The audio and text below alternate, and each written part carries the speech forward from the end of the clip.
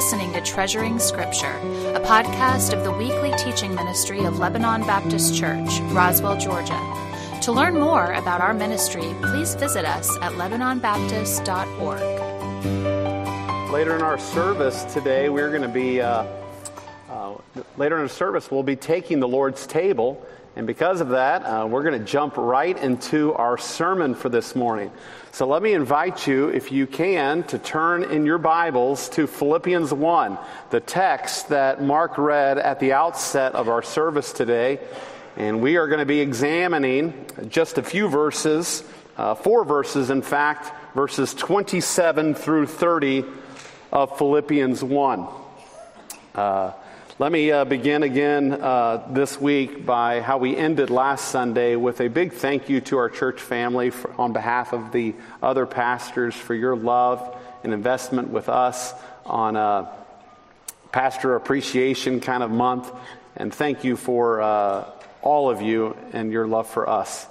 It is so much felt on our pastoral staff. This morning, we have already had the text read for us, but I would like for you to join me as I pray and ask the Lord for His divine help to help us to understand it. Join me this morning as I pray. Father, I need you today. I understand that even though I have prepared to explain this text, it is your Spirit that ultimately is the one who applies the text and opens people's eyes to the truth of it. And so right now I ask for all of your children that are in this service that you would allow them today to understand the intent of this text. And Father, would you do your particular work in each individual believer? And then Father, I also pray for those who may be here today who have never become followers of Jesus, that even as they hear me speak to your children today in this service, that you would bring them to a place where they place their faith in Jesus Christ. Lord, I ask for that help today. I claim the verse, if we ask anything according to your will, you hear us.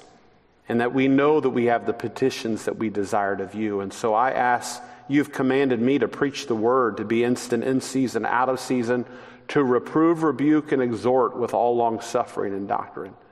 And so I ask that you would help me to do this today. And Lord, that you would allow your people to receive your word. We pray this in Jesus' name. Amen.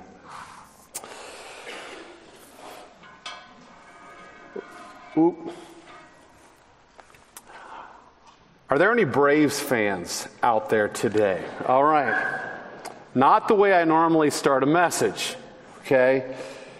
On Tuesday, the Atlanta Braves secured the World Championship for the city of Atlanta. Let me ask you this. How many of you fans out there went to the parade? Anybody? All right, we got a few over here. Okay, a few back there. How many of you went to a game this year? You went to a game, all right? Numbers of you out there. How many of you went to a World Series game?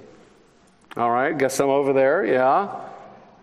How many of you, at least, you watched a game on TV? Okay, you watched the game on, okay, a lot of you there. How many of you watched an entire World Series game? Okay, that means you missed out on sleep, okay? Many of us are glad the playoffs are done and the World Series is done because now we can get back to our sleep routines, okay? How many of you wore pearls? And if you're a fan, you know, you wore some pearls, okay? You wore some pearls. Even some guys are admitting that here, okay? How many of you have already bought some new merchandise? You've bought some new merchandise, okay? Man, the shirt that I wanted is no longer available. I'm like bummed. I'm just continuing to check the site and see if this shirt comes back onto the market, okay? If you're a Braves fan, shouldn't you live out the reality in some way? And many of you showed the reality that you're a Braves fan by attending games, buying merchandise, doing various things out of the ordinary, like wearing pearls, okay? You should have done that. That's appropriate. That's in step with being a Braves fan. Now, I have another question for you. How many of you out there are Christians? You could say you're a biblical Christian. All right. Okay, you're a Christian. Okay, now, if you're not, that's okay. Okay, we're glad you're here. Okay, we're glad that you've attended today and you're investigating Christianity. So if you couldn't raise your hand there, thank you for coming today. We hope that you enjoy your time here and learn something. Of course, if you're a Christian, okay, and you affirm that to be the case, you know that Jesus Christ did a whole lot more than bringing you a trophy. Okay? He came to earth and he brought salvation. He did a whole lot more than swing a bat and send a ball out of the park. He allowed his life to be placed on a cross, and there he suffered the wrath of the Father and endured the cross, despising the shame. He did all that for you. And if you have become a great fan of his, more a disciple of his, shouldn't that demand a certain level of commitment? A certain level of, you could even say, public commitment, where you show that your faith is real. Shouldn't a person live in line with who they serve and what he's done for you? That is one of the messages of the book of Philippians. It's this truth. You and I ought to live your life consistent with the gospel.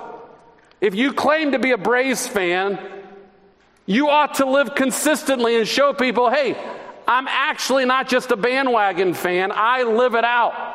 If you here today claim to be a true biblical Christian, not a cultural Christian, we got a lot of cultural Christians in our community. But if you claim to be a biblical Christian, you've come to be a Christian through the way the Bible tells you, through faith in Jesus Christ, then shouldn't you live a life publicly that declares that to be the truth? Gospel receivers must be gospel displayers. Those who have received the gospel should now live in light of the gospel. And in our text, Paul does something for the first time in the book of Philippians. After kind of thanking God for what he's been doing in their lives, after he introduced himself, after he told you about his very difficult situations and how he was rejoicing in them, and as he even looked to the future and not knowing what was going to happen to him as he's in prison, and as he tells them, I'm going to keep rejoicing, for the first time in the book, he moves from simply, you could say, telling them about his life, he moves to his first command to them. He tells them what they are to do as a result of having become followers of Jesus. And he gives this command in verse 27 of our text. Let me read it to you. He says this, "Only let your manner of life be worthy of the gospel of Christ, so that whether I come and see you or am absent, I may hear that you are standing firm in one spirit, with one mind, striving side by side for the faith of the gospel." All right, command number 1 in the book of Philippians is this: only let your manner of life be worthy of the gospel. What is that command telling you to do? Well, first of all, that word "only" at the beginning of it, the first word you could say in your English translation, is put there for emphasis.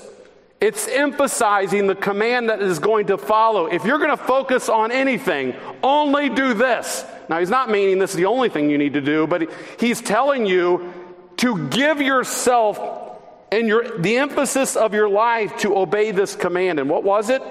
To let the manner of your life. What's that meaning? Well, that little phrase, "let the manner of your life," is kind of the verb that's in the imperative command, or in imperative tense. This word is used only twice in your New Testament. And it literally has been derived, we derive the word there, it's based on the word city. In fact, the word polis is within the word, and that's the Greek word for a city. And many of you know Greek was known for their city-states. And the verb that comes out of that particular word city is where we have derived the word politics. But the idea here is this. It's literally, I want you to live as a citizen worthy of the gospel. The Philippians were a city that knew a lot about citizenship. In fact, they prided themselves on having Roman citizenship. There were certain colonies all across the known world at that time that had the privilege of being Roman colonies. And the people who lived there, many of them had Roman citizenship.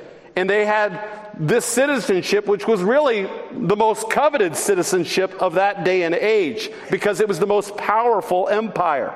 And Paul knew that a number of these people prided themselves on that citizenship. However, there was a much greater citizenship that they had received as a result of coming into the family of Jesus Christ. When they become a follower of Jesus Christ, they had a new citizenship that trumped their current citizenship of being a Roman citizen. And that was this: they became a citizen of heaven. In fact, later in the book of Philippians, he focuses on that. In fact, in your Bibles, turn over to chapter 3 for just a moment. In Philippians chapter 3, notice what he says in verse 20 of Philippians 3. He says, "But our citizenship is where? Is in heaven." Why? Because this church, no doubt, had been thinking about their citizenship in Rome, but he says our citizenship, the one that trumps all of this, is the citizenship that you and I now have in a much more significant location, and that is in heaven. And so what he's calling and commanding them to do is this: I want you to live as a citizen of heaven, worthy of the gospel. You and I are to live as a citizen of heaven while we're still a citizen of earth. We have dual citizenship. But the priority is this idea of heaven. And what accomplished this for your life? It was the gospel. God came to earth in the person of Jesus Christ and provided you something amazing. And in fact, the text says you are to now live in a manner worthy of the gospel. Of course, the gospel was the good news of Jesus and how he came and died as man's sinless substitute. The people that he's writing in the city of Philippi was a church that had embraced Jesus. And when he tells them this, when he tells them to live worthy of the gospel, what did he mean by that? Now, we know this: none of us in this room can live to merit the gospel. It wasn't a point where what we did or what we accomplished was worthy of the gospel coming to us. We know we can't do that. You and I are all unworthy people. We were all lost in sin and shackled in our own love of our own self. So what does this mean? It carries the idea of this. It carries the idea of walking consistent or in step with the gospel. If you, in fact, have been given the gospel and you've come to know it, you ought to live in a manner that is consistent with that great message of what he's done for you. You ought to walk in a manner that is in line or in the light of. If you have received the gospel, you should live accordingly. Your life ought to reflect the calling that you have. I remember when I was in high school. It was when I was a junior in high school. I had been elected, at that time, student body vice president. Some of you may not know this, but at that point, one of our other members of our church, Kent Martindale, was the student body president. He was a year above me. And when I was a junior, as the student body vice president, there was one day I did not live up to my calling. In fact, we were at this band concert, and it was kind of it was in the amphitheater, outdoor amphitheater at the school we were at, and kind of the stands kind of spread out different ways, and I was on this side, kind of the left side of the amphitheater, and I believe it was Kent and maybe a couple of my other friends who happened to be on the other side, and you could kind of like look at them across the band concert. And here it was, supposed to be kind of one of the examples to the church, not the church, the school. I had been elected a leadership position. And as this band concert continued on, I was kind of bored or whatever, and so I started making faces across the amphitheater at some of my good friends, trying to make them laugh and just enjoying my time, when all of a sudden I felt this hand on my shoulder. And I look back, and one of the sponsors who was in charge of the student council looked at me and says, "You, get out of here." And guess what? I felt about that big. I can still distinctly remember going to one of the men's bathrooms in one of the buildings there and just sitting on the floor like, I am so stupid.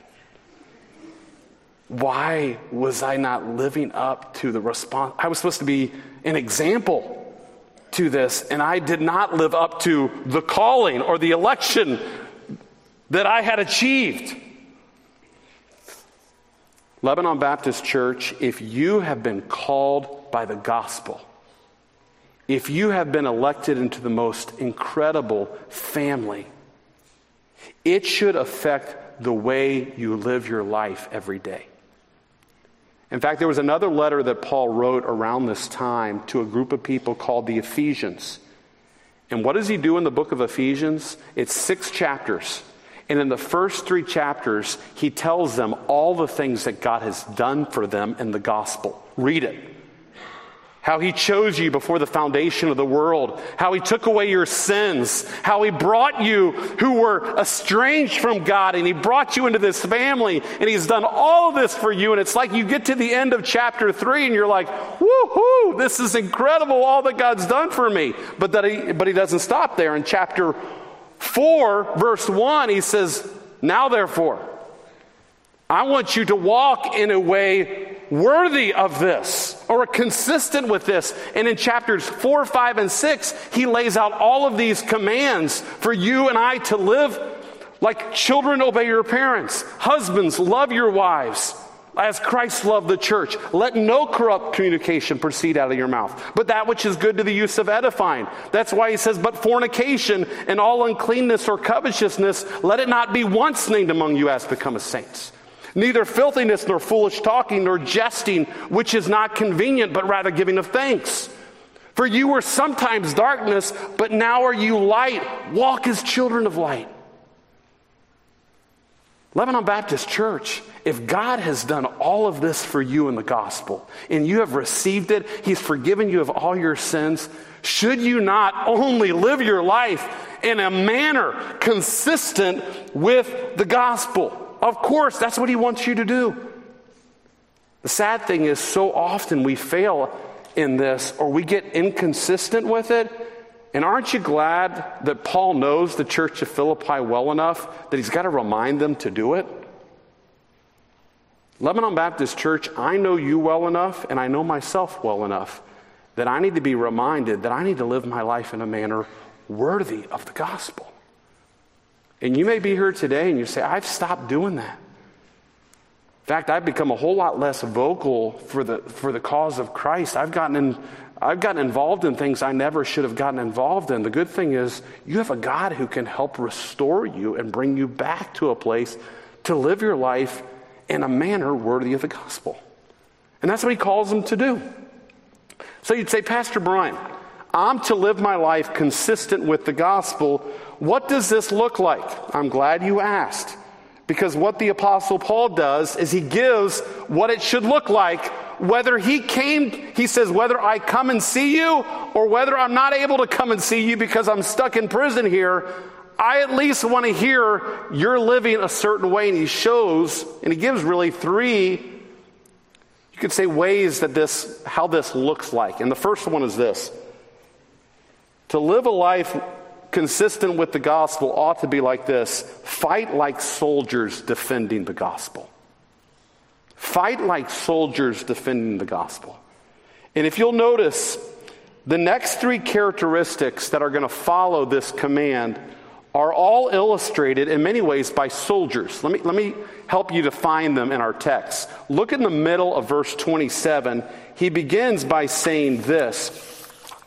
He says, that I may hear that you are, here it is, standing firm in one spirit. That's going to be our first one. And then with one mind, striving side by side for the faith of the gospel. And here's the third: and not frightened in anything by your opponents. So here, under the fighting like soldiers defending the gospel, let me give you just these three. Let me just talk to you about these three characteristics. And the first one is this: you ought to stand firm. That word means to sink your feet into the ground and stand your ground. In fact, we're told to do this, according to the text, you're to do this in one spirit. Now here, as a reminder to you, this letter was not written to an individual person in Philippi. It wasn't like written to Finley. Hey, Finley, I want you to know about this. No, it was written to an entire church. And when he's talking to them, he's talking about them standing firm, not individually. So often we in the United States, and with our own view of interpretation, we get so individualistic in our interpretations. But you know that God doesn't want you to just be yourself, an individual Christian. He wants you to do it as a church. You have a responsibility for your family. And he says, I want you all to stand firm in one spirit. Now, the question is this: is he referring to that all of them would be standing in the Holy Spirit? Is that what he's talking about here? And when you see the word spirit, he's talking about that everyone would strive to be walking in the Spirit. It could be that. In fact, there's a number of other places in your New Testament where he says for them to be united in spirit, that I believe he's particularly talking about the Holy Spirit. But here, I kind of believe, because what he's about to talk about, he says one spirit and one soul or one mind. He's more talking about, you could say somewhat maybe the human spirit, that you would all do it with one spirit. That you would stand firm together as a church. In fact, he'll bring this up later in the book of Philippians, if you want to look there. In Philippians 4 verse 1, he says, therefore, my brothers, whom I love and long for, my joy and crown, stand firm. There it is again. Stand firm. But how? Stand firm thus in the Lord. You say, how do I stand firm? I submit to you, you stand firm is when all of us choose to stand firm in the Lord together. That we would focus our attention on the person of Jesus Christ. There is nothing more unified than standing in the Lord and what he has done, but not doing this simply individually, but helping my whole entire church. Are you walking with the Lord? Are you standing on him? Are you standing on the promises? I mean, there's a song, on Christ the solid rock I stand, all other ground is sinking sand. And if you're going to stand firm, there's no other place to stand than on the rock of Jesus, reminding yourself of who he is and what he's done. And here, remember what Jesus said when he came to his teachings, when he taught the Sermon on the Mount? He gave Matthew chapter 5, 6, and 7. And he gave all of his teachings that he gave. And then he says this, he that heareth these sayings of mine and doeth them, I will liken him unto a wise man that built his house upon a what? On a rock.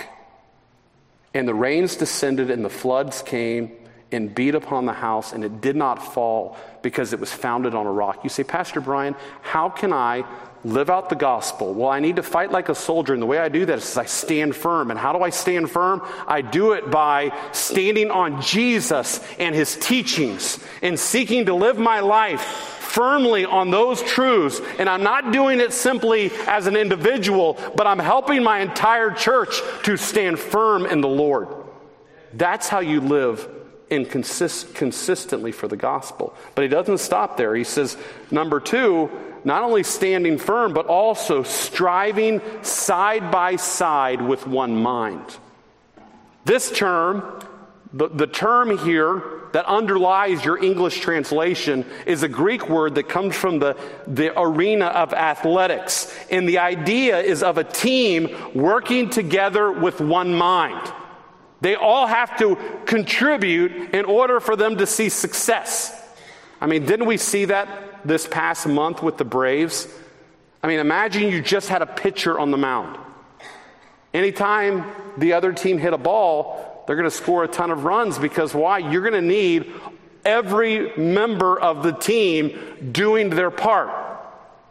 And there's nothing like postseason baseball where you're utilizing all different parts of your team. You're utilizing the bullpen. You're utilizing different people and capitalizing on their particular skills.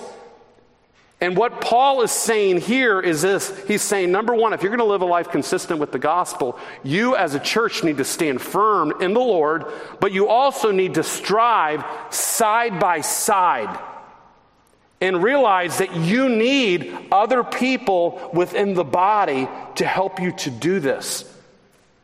I've said this numbers of occasions at Lebanon Baptist Church. You are a child of God, but you're not an only child. And you have a family, and you're going to need that family to help you live for the Lord. And that's why Paul, when he writes this, he says, live out the gospel, stand firm, but do it side by side with other people for the faith of the gospel. You can't do this on your own. You need a church. That's one of the reasons why we encourage you to jump into a growth group. How can you attend a big church and live out all the one another's?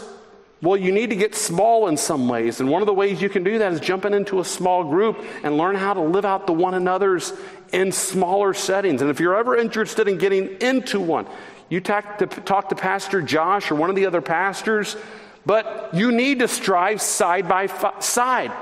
It's interesting. Later in the book again, Paul confronts 2 women, Eutychus and Syntyche, that evidently got at odds with one another.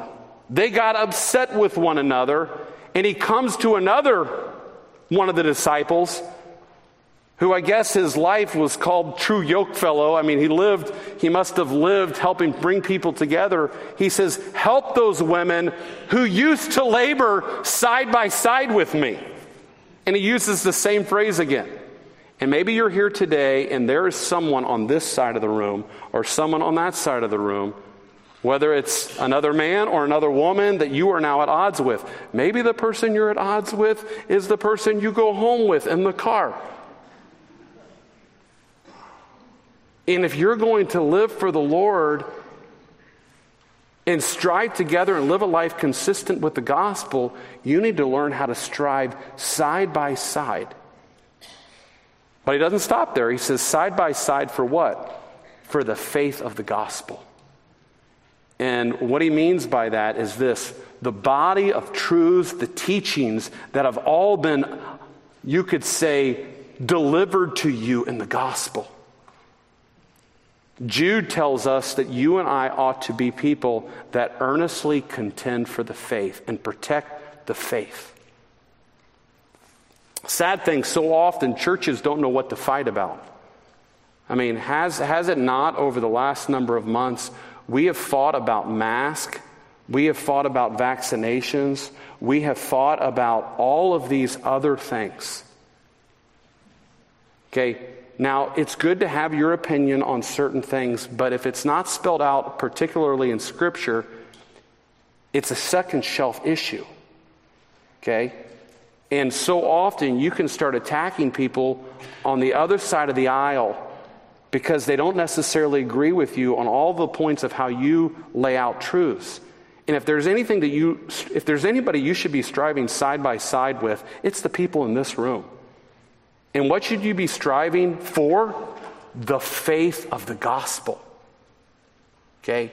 Yes, we can agree to disagree on certain things and do it agreeably, but you know what? There's something much more important than politics. And that's this. It's the faith of the gospel. And there's nothing more unifying than that. And so let's live humble. Let's live loving the gospel, embracing Jesus and all that he is. And let's strive side by side for the faith of the gospel. Not the side issues. And then he says a third thing. Stand firm. And he says, do this in one spirit. Strive side by side. Do this with one mind. And then he finally says, don't have fear. No fear. Remember that they used to have a big emphasis on no fear. And he's telling you no fear, Paul is, with this little phrase. He says this, going back to chapter 1, verse 28. And not frightened in anything by your opponents. This is a clear sign to them of their destruction, but of your salvation, and that from God. So here he calls them, don't be fearful in the midst of you standing firm for the gospel. This term is used only one time in your New Testament. However, it's used in classical Greek for spooking of a horse. And the idea is, don't let any of your adversaries spook you and make you afraid of what's going on. They are not to allow the opponents to intimidate them. When they encounter opposition, you're supposed to put your trust in the Lord. In fact, that's what Jesus told you to do. In Matthew chapter 10, he tells you this, do not fear those who kill the body. Don't we so often we can do that? We're afraid of people who can do harm to us. He says, don't fear people who can kill your body, but fear rather him who can destroy both soul and body in hell. And the idea is this, you live in the fear of God.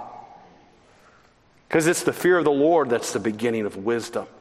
And so Paul is just reiterating, don't fear these opponents. He's just echoing what Jesus had already said. And so as they fought like these types of soldiers, as they stood firm, as they strove side by side, as they exercised no fear, what would happen? It would become a clear sign. That's what it says to the end of verse 28. It says, this is a clear sign to them of their destruction, but of your salvation, and that from God. Let me just say here, this is an incredibly difficult section to translate. Because, in fact, many of you have different translations, and some of them go different ways on how they're trying to interpret the underlying Greek in this particular verse. It could mean this. Okay, it could mean this.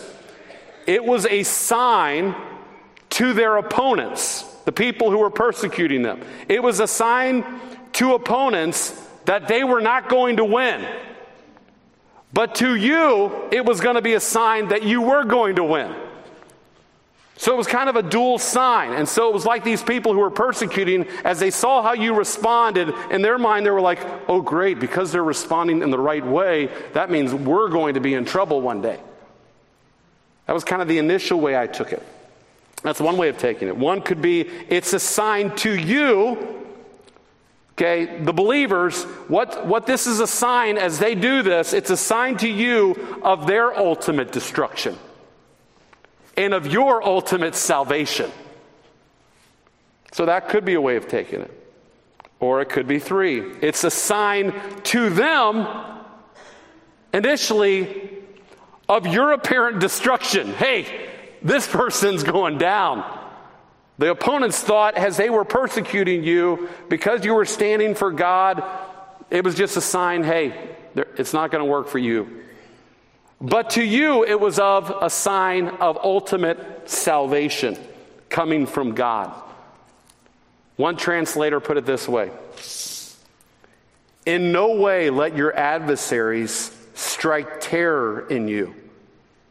For although they see your loyalty to the truth as inevitably leading to your persecution and death, you see it as leading through persecution to the salvation of your souls. You say, Pastor Brian, which way do you go? I kind of go the last one, the one I just said.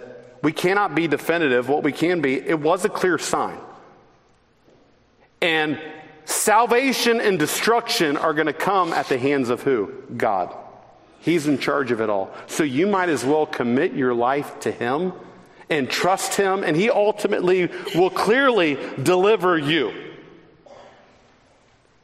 So I stop here and I'll tell you this. God wants you to live in a manner worthy of the gospel.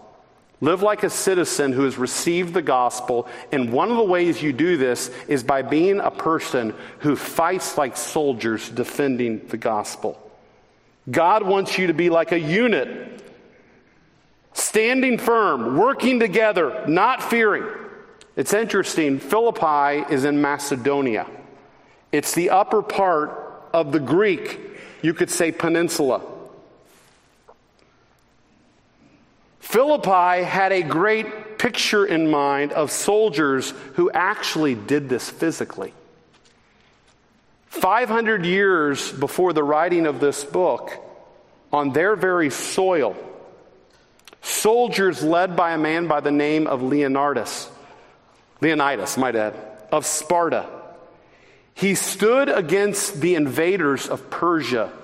Many of you heard the story of Persia coming in and invading Greece, and they came with their hordes. Some of them said more than 1 million invaders. And all of the Greek city-states were thinking, how are we going to defend our country? Leonidas, what did he do? He was one of the men who led some of the most, you could say, agile and strongest men in Greece, the Spartans. And it was said that he took his soldiers to a place called the Hot Gates in Thermopylae. It was right there as you're making your way toward the southern part of Greece, and he stood in a place that was very strategic. There was really only one way to get through to the lower part of Greece, and that's what the Persians were trying to do. And so he took his men, and for 3 days, he stood firm. Not only that, they stood side by side. They fought together as Spartans trying to defend their country. Plutarch, one of the recorders of this history, recorded how Xerxes called to Leonidas to lay down his arms. Hey, lay down your arms. He responded, come and get them. Come and get them. In fact, even today, if you were to go into Athens and buy t-shirts, they still go with that phrase, come and get them. You know what God calls you to do? He calls you, you're not in defense of the country of Greece. You are citizens of heaven, and He will win. And you are called in the midst of this life to only let your life be worthy of the gospel. And that means sometimes fighting with your feet firmly fixed on Jesus, striving side by side with others in the faith of the gospel, and not being fearful of what's going on, but instead of being fearful, praying with all prayer and supplication. This is where you put on the armor of God, that you may be able to stand against the wiles of the devil. We are ambassadors for Christ, and we're to stand for Him. And so, number one, we're supposed to fight soldiers defending the gospel. But as I close, look at these last two very simple things. You're also to do this. You are to suffer like a Savior who gave you the gospel. Paul tells them of a gift that they had been granted. Look what it says in verse 29. For it has been granted to you that for the sake of Christ, you should not only believe in Him, but also suffer for His sake. That little word granted there carries the idea of this being graced. You have been graced in a certain way. You have been given an incredible gift, and that gift was for the sake of Christ. You were given the great privilege of not only being given faith in Jesus. Those of you in this room who have placed your faith in Jesus, it may look like you were smart and that you came to the right conclusion and that you were one of the wise ones in this world. But let me tell you, even the faith that you have, you were granted by God Almighty. He granted you not only faith, but He's granted you something else. He's granted you the privilege of following in His steps of suffering. Just like Jesus had to suffer and He died for you, you have been graced, you and I, in the day and age that we even live, have been graced with the opportunity to suffer as He did to display His name. In fact, when the early disciples had to do this in Acts chapter 5, what did they say? Then they left the presence of the council. This is after they had been beaten. They rejoiced that they were counted worthy to suffer dishonor for His name. Did you know that you and I, because of Jesus, you are now called to face suffering as we spread the gospel? In fact, in the book of Colossians, when Paul writes the Colossians, he says this, now he tells them, now I rejoice in my sufferings for your sake. Because he was in the midst of dealing with suffering as he's trying to get the gospel out. And what does he say? And in my flesh, I am filling up what is lacking in Christ's afflictions for the sake of His body, that is the church. You say, what is Paul saying here? He's not saying that what Jesus was afflicted with and all of the persecutions that He had, He's not saying that Jesus' suffering wasn't sufficient to save you from sin and hell. It was totally sufficient. What he is saying is that Jesus' value is not yet seen by all the nations. And what He is allowing to happen is you and I, who are, you could say, His followers, as Satan continues to try to seek to have the advantage, he will not have it. But His afflictions are still being brought upon His own children. And as you and I endure those afflictions and follow Him in the midst of suffering, we put on to display to the church, not just the ones who see it now, but the ones who ultimately will come to Him. And you and I are filling up what is lacking in Christ's afflictions. Why? For the sake of His body, the church, so that more people could come. And as you and I respond to this affliction, it's God's path to bring more people into His family. We're to follow in Jesus' path, and this is part of the gospel. Part of being a gospel recipient is this: you will suffer this side of heaven. In fact, Paul tells the Romans in Romans 8 verse 17, he says this, and if you're children, then you're heirs, heirs of God and fellow heirs of Christ, provided that we suffer with Him, in order that we may also be glorified with Him. So Lebanon Baptist Church, are you involved in any suffering right now? I'm not just talking about, hey, I got this bum knee, or my girlfriend broke up with me. This is, as you seek to live out the gospel and tell people about Jesus, do you experience any suffering? Paul told Timothy, he said this in 2 Timothy 3:12. He says, indeed, all who desire to live godly life in Christ Jesus will be what? Will be persecuted. Question I have for you here is this: could the Philippians have lived their life in Philippi under the radar? Let's say they came to Jesus and they just said, hey, I don't want to be too vocal about my relationship with Jesus. Could they have kept their mouths shut? Could they have? Yeah. Could they have just gone about their own businesses, their own way of life, just kept doing what they were doing, and never stepped into the pond, you could say? Could they have just let the world go to hell? They could have. And they probably would not have suffered the persecution. But that is not what God has called us to do. We are to live in a manner worthy of the gospel. We are to speak of him. And I'll tell you this, when you live for Jesus, you will suffer. Now, this is not what I'm telling you to do. Our focus should be not this. I got to go find persecution somewhere in the city. Where am I going to find persecution? Where are people getting beat up for Jesus? I got to get there. Where's the persecution happening? That's where I want to be. That's not how you do it. Don't go, I just got to have persecution because the Bible says all that live godly in Christ Jesus shall have persecution. So I got to go find it. No, that's not what you're supposed to do. What should your focus be? Just start living godly in Christ Jesus. And guess what will happen? You'll start experiencing it. Because if your Lord did, who lived perfectly godly, suffered persecution, as your focus is living godly, it will come. You say, but Pastor Brian, I want leisure. I want all peace.